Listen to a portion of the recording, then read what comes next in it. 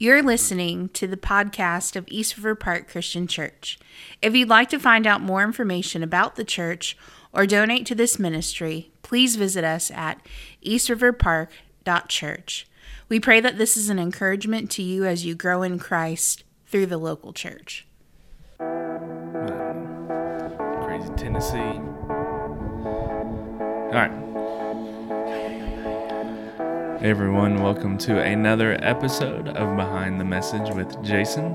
And Chris. Oh, he got right in that mic while he's getting a cough drop out. This. When did you start taking cough drops for the podcast? I always feel like my throat hurts. Do you know, I'm eating a cough drop on Sunday morning. Yeah. That's the Behind the Message fact. Every Sunday morning I've got a You told me that pocket of cough drops. preparing my sermon. You said that. Yeah, and you know, our last church, the pastor told me to do that, and I was like, I'm not doing that. I'll just drink more water, and that didn't work. So yeah, I don't. When I teach, I just lodge it in the side of my mouth, and it keeps your mouth without getting too dry and coughing, and so it's not perfect, but a little trick of the trade. So if you see me up there and you're like, is he dipping while he's preaching?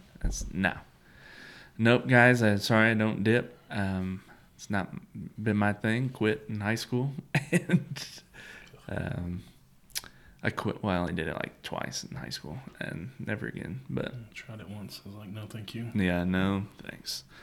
So I use cough drops, but all right, let's get started. It is Christmas time. We just had everything. You're probably could be the biggest Scrooge in our church. Every time I say Christmas, you're like, ugh, are we?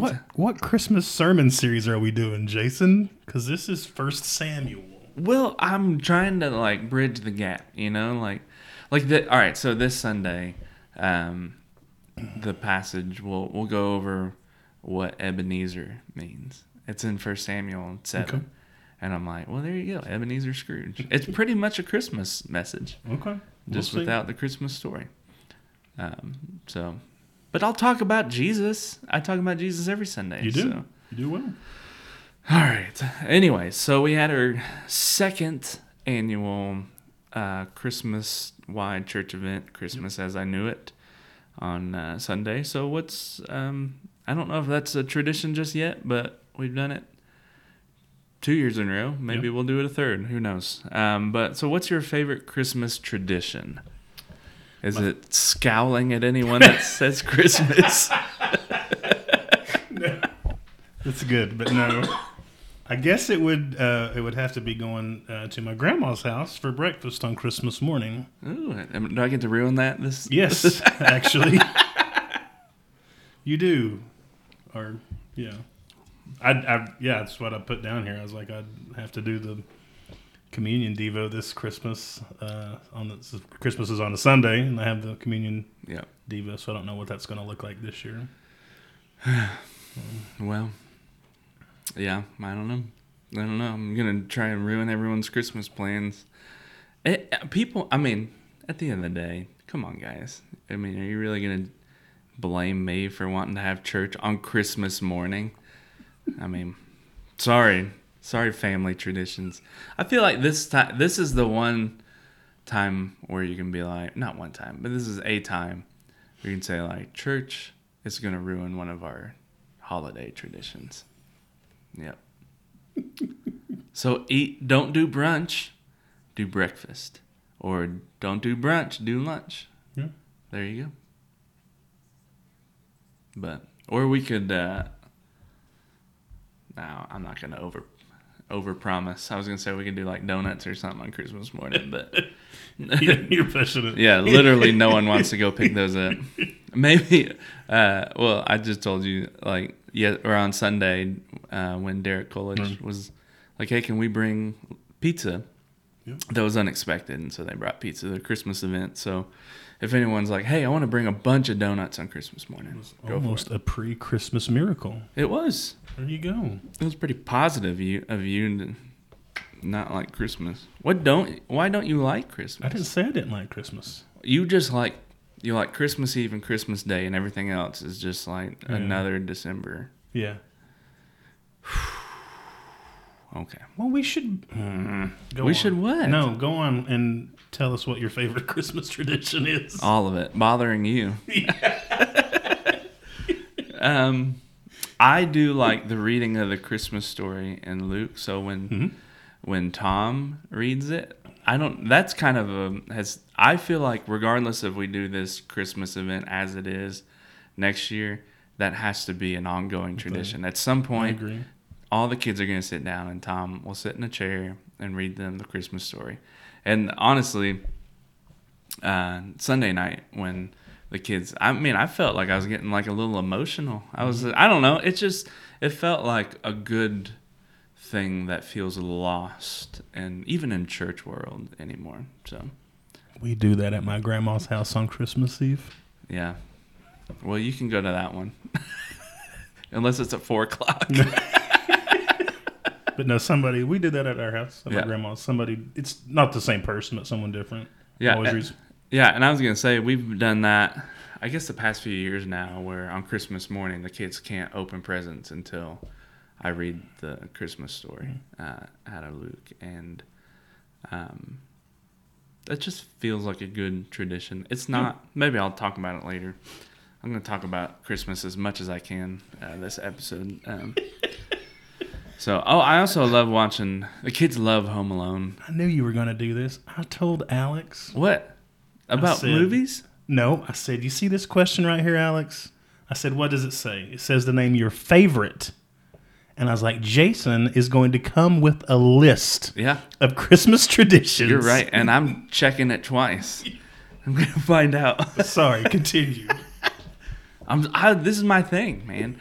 I told you, I read that article years ago where this guy, I think he had a bunch of tragic things happen in his life, but he celebrates Christmas every day.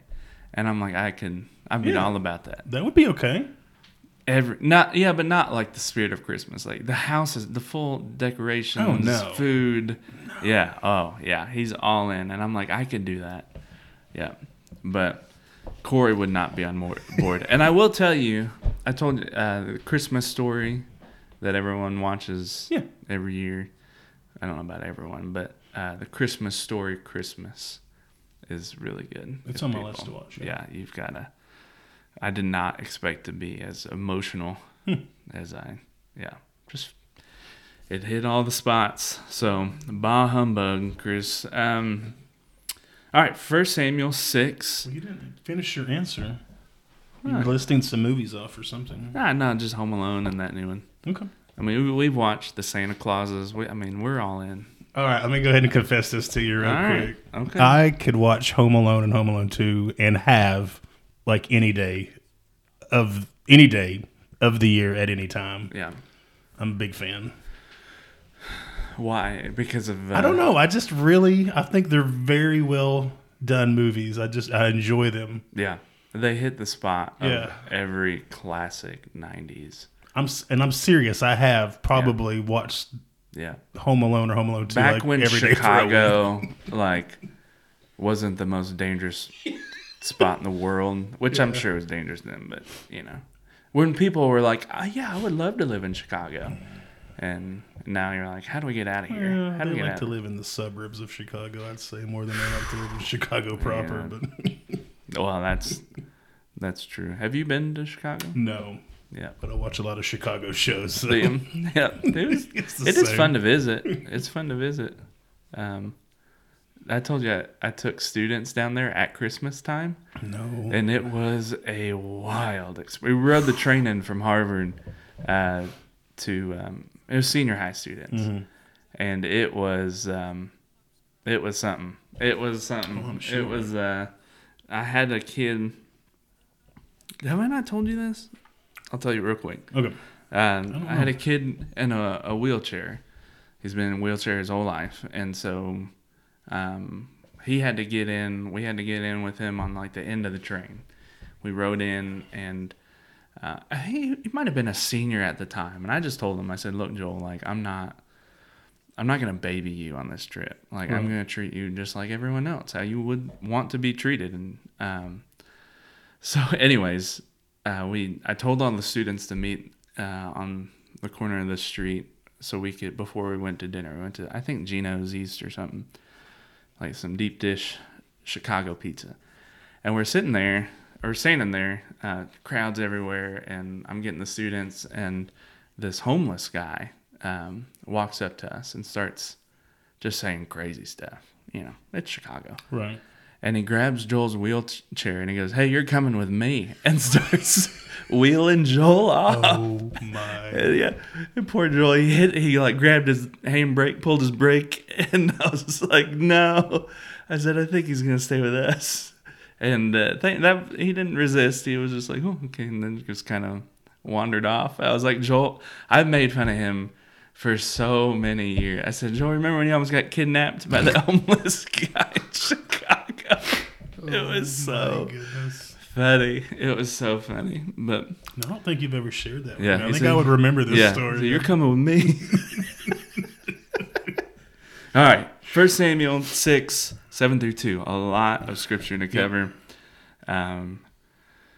Really multi-layered narrative here. So the question we looked at was, who can stand before the holy God? So before we go through those. Yeah, starting off, question for you, Jason. What does the holiness of God mean? I think we answer this a lot, but it's good because there's so many misconceptions. It truly is to be set apart. Yep. He's set apart in his perfection, also in his power, his might, his control. And when you understand that, you realize like you can never obtain that on your own. You can try to be perfect like God is perfect. You can try to be powerful. You can try to be. You can try to have control. Like I think we all want to have control, like God has control. But you can't set yourself apart like God is set apart. That's why we need Christ. And so when you come at that true biblical definition of holiness, is far more than just being perfect. To me, I think it raises the bar of how you see God, and then it should remind you of how much you need the gospel.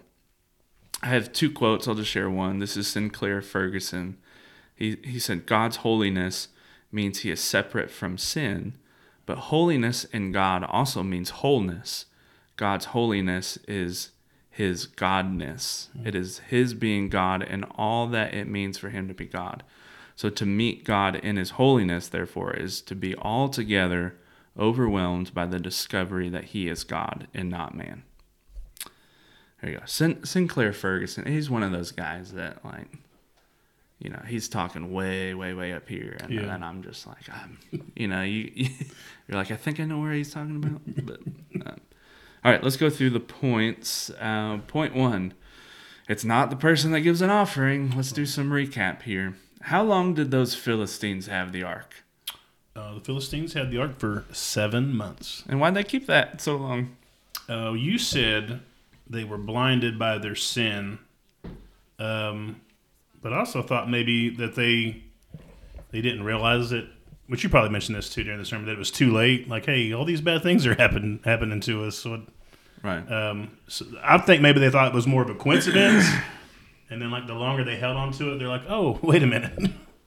Yeah, I think you're right. And I didn't explicitly say that in the text because the passage never says, like, right, hey, here's why they kept the ark so long. But even when, to your point, even when the priests and the diviners are encouraging the Philistines to send this ark away, they tell them, like, well, if it goes away on its own, well, then maybe it is just a coincidence. So I think, in many ways, they're just conflicted. They don't realize that this is the Lord's heavy hand on them. Yep. So what did they have right when sending this ark back? Let's see. They knew the Lord would require a guilt offering, and they knew they should not harden their hearts like the Pharaoh and the Egyptians did. Yeah. So what did they have wrong in sending that ark back? They let their priests and diviners call the shots.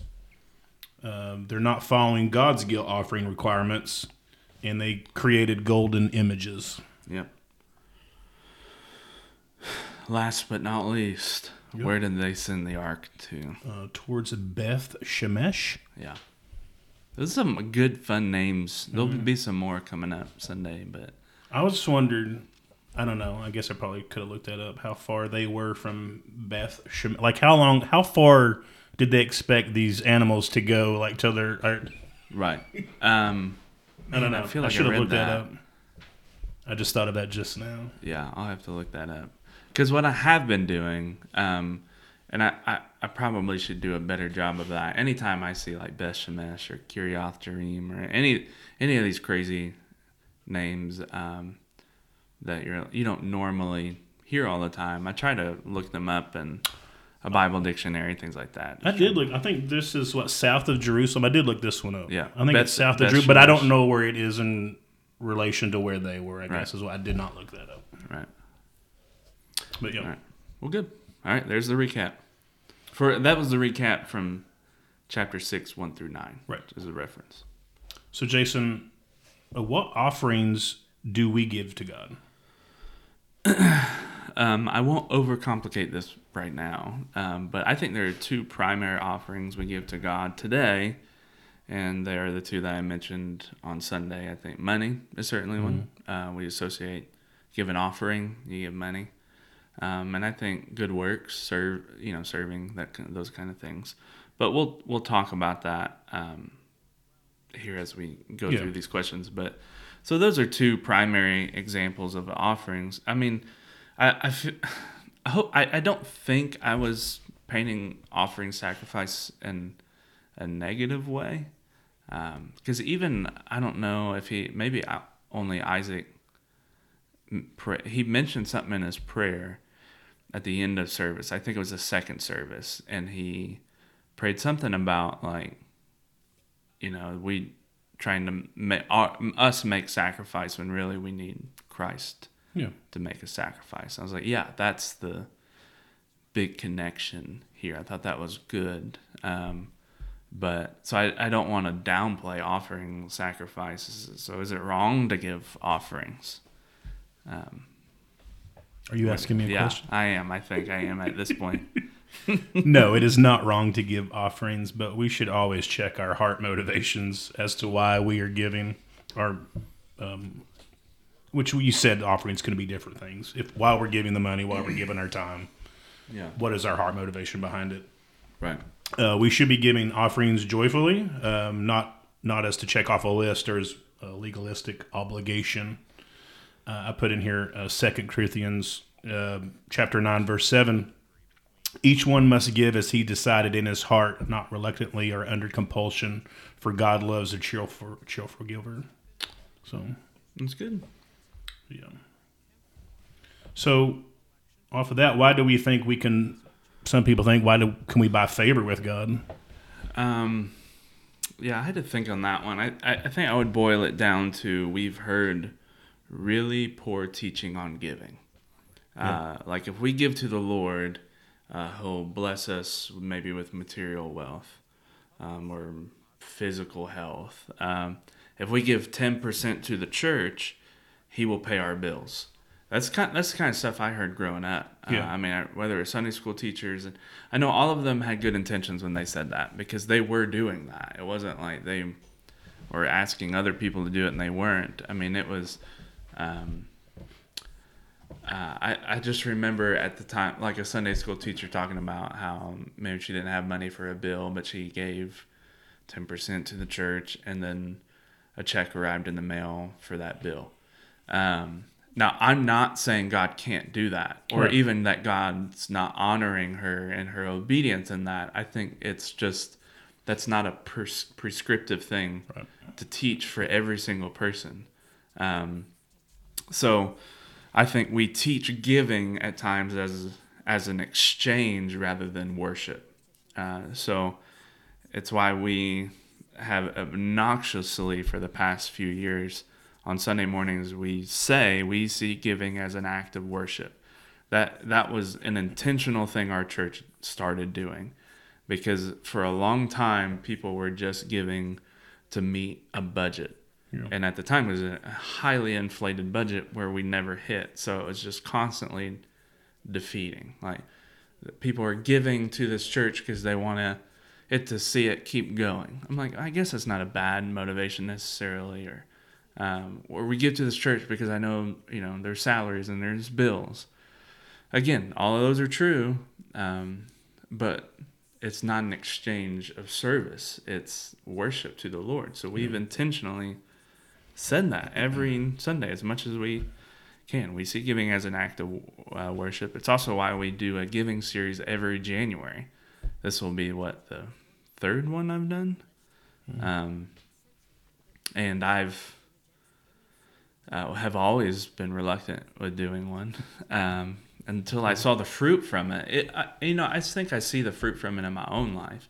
I'm not doing it every year just so everyone else can get their life together, and I don't need to. Right. I need to hear this every year. I think our younger generations have never heard any of this, so they need to hear that. So we give our money, our good works, and our time as a form of worship, not an exchange of goods. So I will say, and I thought about this Sunday for whatever reason, if we put money in the boxes in the back of the sanctuary, which I know a lot of people give online, but if we just say you put money in the back of the sanctuary, and you think that by doing that you have more favor with God or even more favor in this local church, my encouragement would be to either repent and change your mind about that that's you're giving as worship, or don't give any money. So I don't ever want people to give an offering to this church out of guilt or poor theological reasons. It's so damaging that it could literally ruin your eternity, right? So to be honest, why do we tend to do it? Because of poor biblical teaching. And so now you get mediocre giving teaching every January. Well, I just thought of this while you were sitting here answering it. It's also, I think, man's way of thinking, hey, I did something wrong, I need to pay my way out of it. That's how our society's built. Right. If you do something wrong, you pay one way or another. Right. So I guess that's how I see some people looking at it that way. But God's like, no, let me flip this upside down. You did do something wrong, but this guy over here is going to pay for it. No, I think it absolutely is that. We just never articulate that. Yeah. We subconsciously do that. But I think, honestly, but that's all poor theology. Poor teaching is just you subconsciously living that out. Now, if you go to that person and say, are you giving money because you sinned more this week? They would be like, what? No. But in their heart, sometimes that motivation is like, you feel a little better about your sin because you gave money. That's a wrong way to feel, because it's built on wrong theology. Same with good works. Rather than repent of your sin, you stack the deck the next week with being really nice to those around you and serving other people. You didn't deal with anything. Right. You just tried to balance the scales on your own. Doesn't work. Yep. Which goes into 2. Yep. How do you stand? What is that? Who stands before the holy God? It's not the person who gives sacrifice.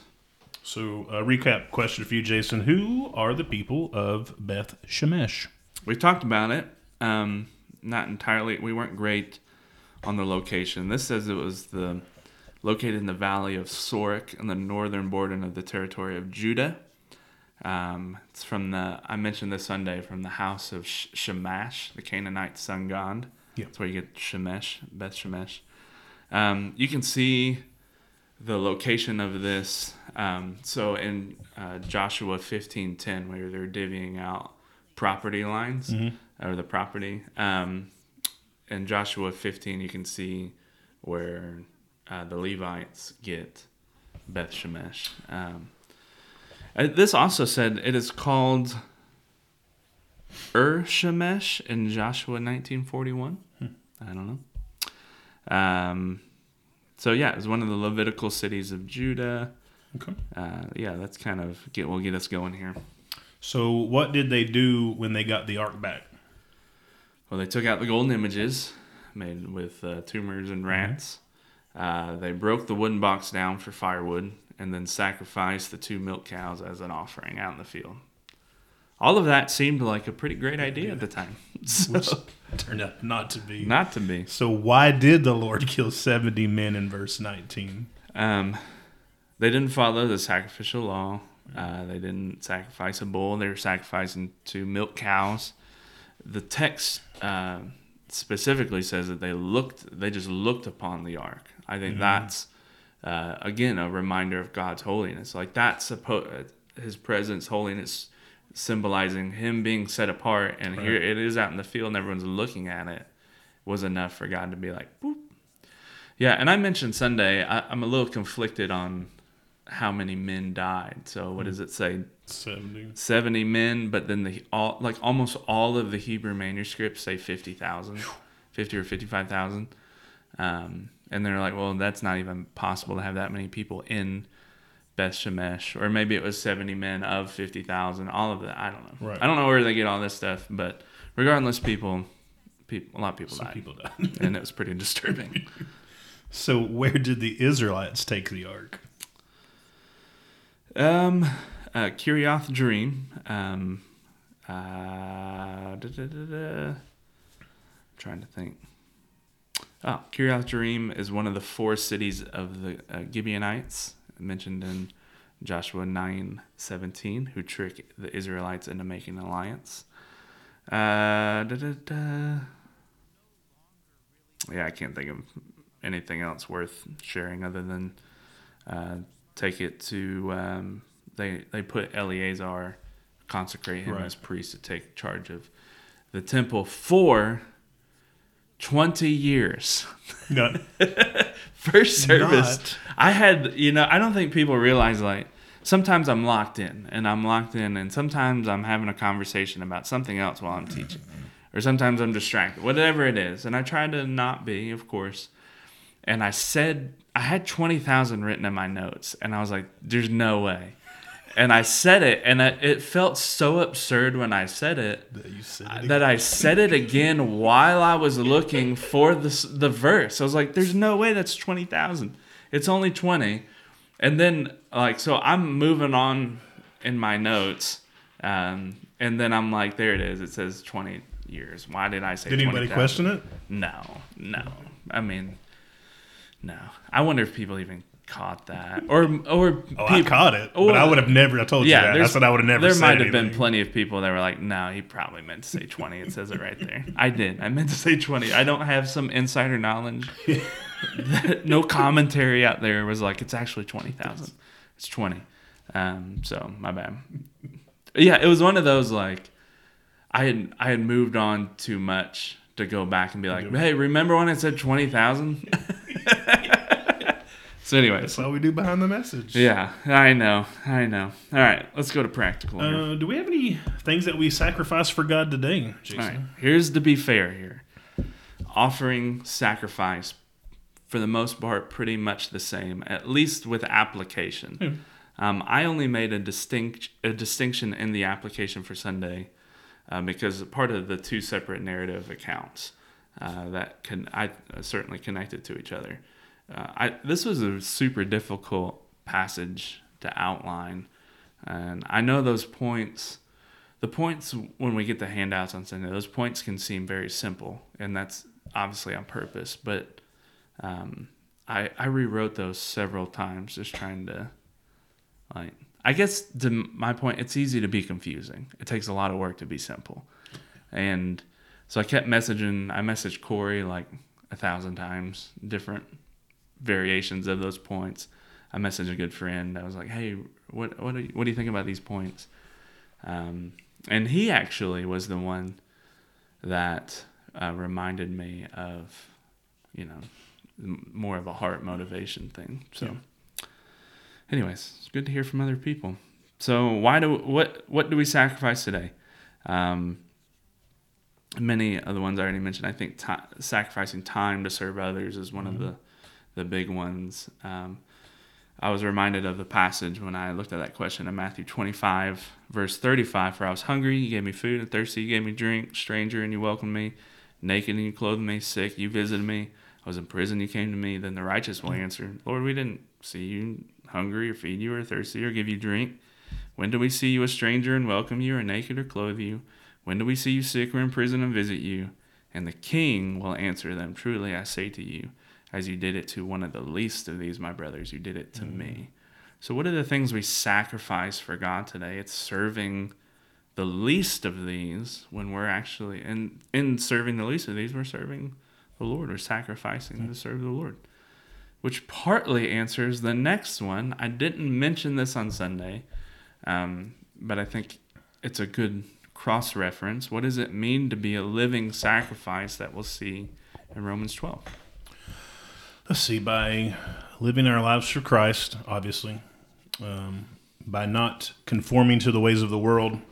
I have two scriptures here. Romans 12:2, do not be conformed to this world, but be transformed by the renewal of your mind, that by testing you may discern what is the will of God, what is good and acceptable and perfect. I also have down here 1 Peter 2:5. You yourselves, like living stones, are being built up as a spiritual house to be a holy priesthood, to offer spiritual sacrifices acceptable to God through Jesus Christ. So by seeking out God and his will for our lives, by reading our Bible and knowing the Lord more, yearning for the things of God more than anything else, I would say. And this is all like your prayers, your praises, your time, your talents. These can all be sacrifices to the Lord through Christ Jesus. Yeah, those are good. I think, it's waking up. The living part is every day you're waking up and saying, what would I love? What am I giving up today? My own desires to serve the Lord. And I know you mentioned that in many different ways. I think that's a good question to ask ourselves as we wake up in the morning and pray or whatever. It's, who are you going to live for today? Yeah. And maybe remind yourself during the day. So that's good. All right, so the main point, 3, The real answer, the person with a clean heart. So, I've been talking about offerings and sacrifices. Why aren't offerings and sacrifices enough to stand before God? I put this down, and I went back and watched your sermon, and you said the same thing. Because I listen to your sermon, but I don't always remember everything, Wow. I can't recall it. But the answer is they are not good enough to atone for our sins. Yeah. And I wrote down, I have a couple more verses here. I have Isaiah 64:6. We have all become like one who is unclean, and all our righteous deeds are like a polluted garment. We all fade like a leaf, and our iniquities, like the wind, take us away. And then I have Ephesians 2:1-5.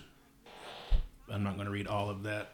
Or actually, I can't remember if I included all of this or not. But anyway, and you were dead in the trespasses and sin in which you once walked, following the course of this world, following the prince of the power of the air, the spirit that is now at work in the sons of disobedience, among whom we all once lived in the passions of our flesh, carrying out the desire of the body and the mind, and we were by nature children of wrath like the rest of mankind. But God, being rich in mercy, because of the great love in which he loved us, even when we were dead in our trespasses, you made us alive together with Christ. So, there's nothing that we can do that is good enough. Yeah. It's such a... I didn't think about it until I was actually writing the message for Sunday of how frustrating it might have been for Israel to think, we're happy the ark is back. We're trying to sacrifice to the Lord. It was almost like is this, I mean, yeah, they're not exactly what Leviticus calls us to, but, you know, you're not even going to be happy with 2 milk cows? Like, it was just so much that you're like, you think, well, why can't God just show some grace and overlook that? And it's because of his holiness. It's not good enough. And I think the issue, it wasn't that they weren't trying, it's that they were still living in disobedience. Yep. Like, they still hadn't repented. That's the issue. It's not good enough because their hearts weren't right. All right. Anyways, let's keep going. Why is the best news to realize we aren't good enough for God? Yeah. Just true confession. We're not that church where people are like, "Amen," you know. So in the first service, I said that, and several people made like an amen or something. It got me emotional. Like, I got a little worked up because it was like, yeah, like, all right, we get it, we're good, you know, like it hit. We give up trying to pursue righteousness for all the wrong reasons. Pursuing righteousness isn't wrong. It's actually necessary and proof that you even love the Lord. What's the best? Why is it the best news to realize we aren't good enough for God? I think it gives us a correct understanding of God's holiness. It it allows us to rest in the gospel, where you're not constantly feeling that, like, do I measure up? Do I measure up? Do I measure up? You don't. No. Give it up. You don't. You don't measure up. That's why you need Jesus. And then you're like, okay, well, does that mean I don't have to pursue righteousness? No, that's not true either. This understanding should cause us to produce fruit through repentance. So it's like, all right, well, you give up this rat race of trying to produce the fruit. It's like, well, you don't produce the fruit.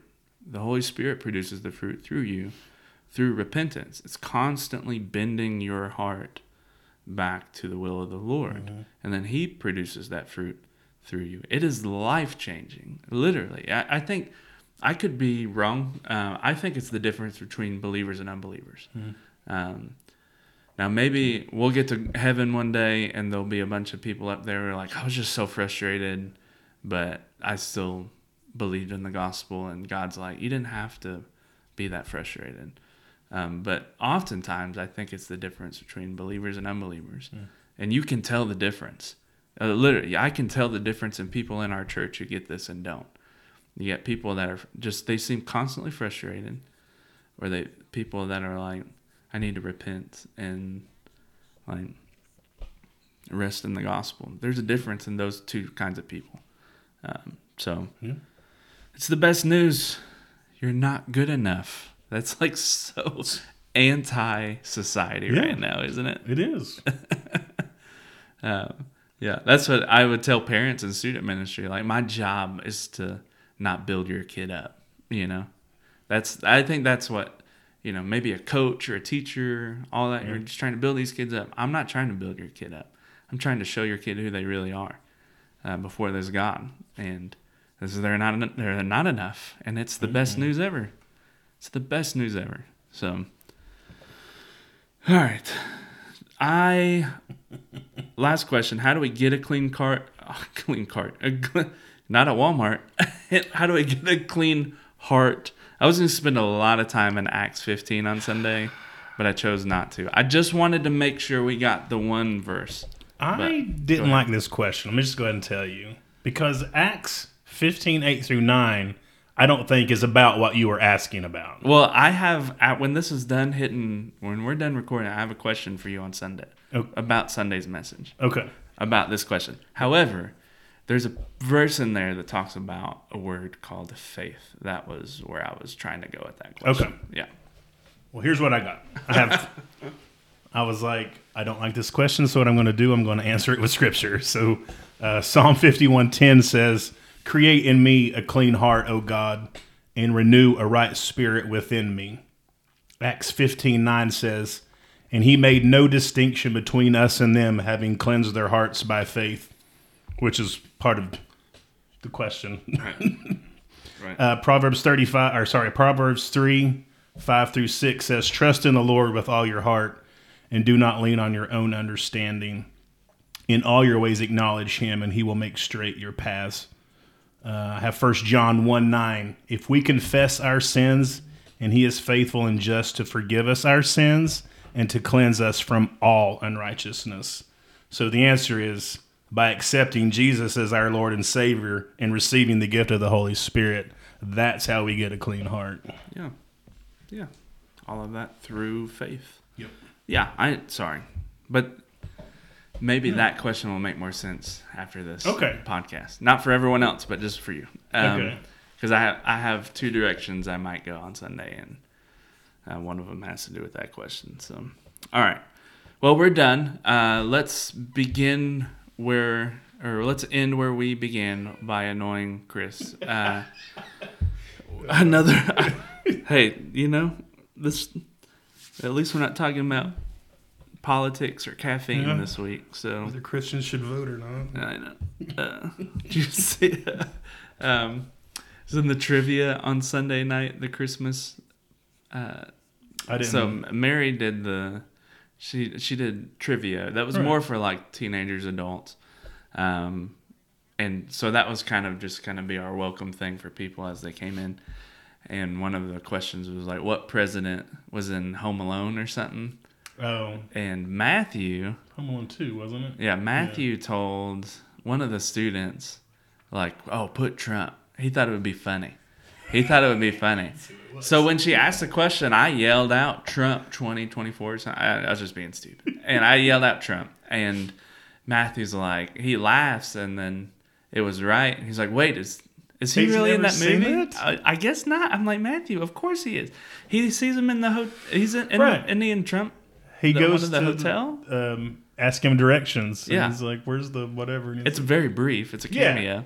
Yeah. But Trump was in Home Alone. But so no, this isn't about Christmas politics. Right. Just Christmas. How can parents help keep their family focused on Christ this Christmas season? Give some wisdom to these parents out there. Well, tell me how. I would say by being intentional with why you celebrate Christmas. We mentioned it earlier at the beginning by reading Jesus' birth story together. Mm-hmm. By calling out wrong messages of Christmas when you see them. And I got to sing or listen to Christ exalting Christmas songs. Oh, that's good. Yeah. Those are good. Yeah, the songs are good. I think, obviously, I listen to a lot of Christmas music. Yeah. But the kids will sing along to those songs with me. Yeah, I think just talking, especially young kids, just talking about Jesus more than Santa Claus coming to town. Mm-hmm. Doesn't mean that you can't do the Santa Claus thing. I truly don't care about that stuff. We're not going to have Santa Claus visit our church for a church event, but you can do Santa, the whole thing with your kids. I don't care about that. It's just making sure that, like, is that the only thing you're talking about with your kids? Yeah. Like, I would say, at least in this case, like, just balance that out. Are you talking about Jesus and why we celebrate Christmas more than you are the North Pole? Yeah. And then just trying to talk about Jesus more, whether you're in the car or wherever you're going. Or a simple question with real young kids is, hey, why do we celebrate Christmas? We can go from there. Yeah. Another one, I guess I got several. I'll just give my last one. It's really fight the present greed. We're all greedy by nature. And I think it's an obligation, especially for Christian parents, or even just a functioning citizen, but certainly Christian parents with eternity in mind, to fight the present greed. I did see a good friend post about presents on maybe his Instagram, but they were talking about, like, I think there's families that are like, we just want to buy our kids experiences, like trips or whatever, and it's like you got a small window where your kids really like toys, so if you can, load them down with toys. And I think that's probably That's the right call. Well, I'd say that's probably more the right call than I realize, you know? I'd say that window's getting smaller as yeah, we go along, it's so small. Well, yeah, especially with technology. Yeah. But what, like 5 younger, you know, these kids have a very small window where they get to wake up and see these toys. Yeah. And if you can afford those, by all means, don't feel guilty. Like that, you're actually creating memories by that. I mean, that's the whole point of the Christmas story, right? Ralphie gets his BB gun. So I think it's don't feel guilty in that. But as we are doing that, we're trying to have conversations with our kids about like, hey, we're not going to talk about presents while we eat dinner for Christmas Eve. You know, like I know you're excited, you know, but we'll do that here in a little bit. Or on Christmas morning. That's part of the reason why we read the Christmas story. It's trying to kill some of that initial greed of like, it's just about me. I wake up, it's about me. I'm like, all right, well, at least give me 5 minutes to remind you it's not about you. That's good. So it doesn't mean they can't get the presents after. It's just, you know, they're going to be greedy enough. So if you can help fight that, I think that has to be a good thing at the end of the day. All right. You want to pray? Or I'll pray? Go ahead. All right, let's pray. God, thank you so much for today.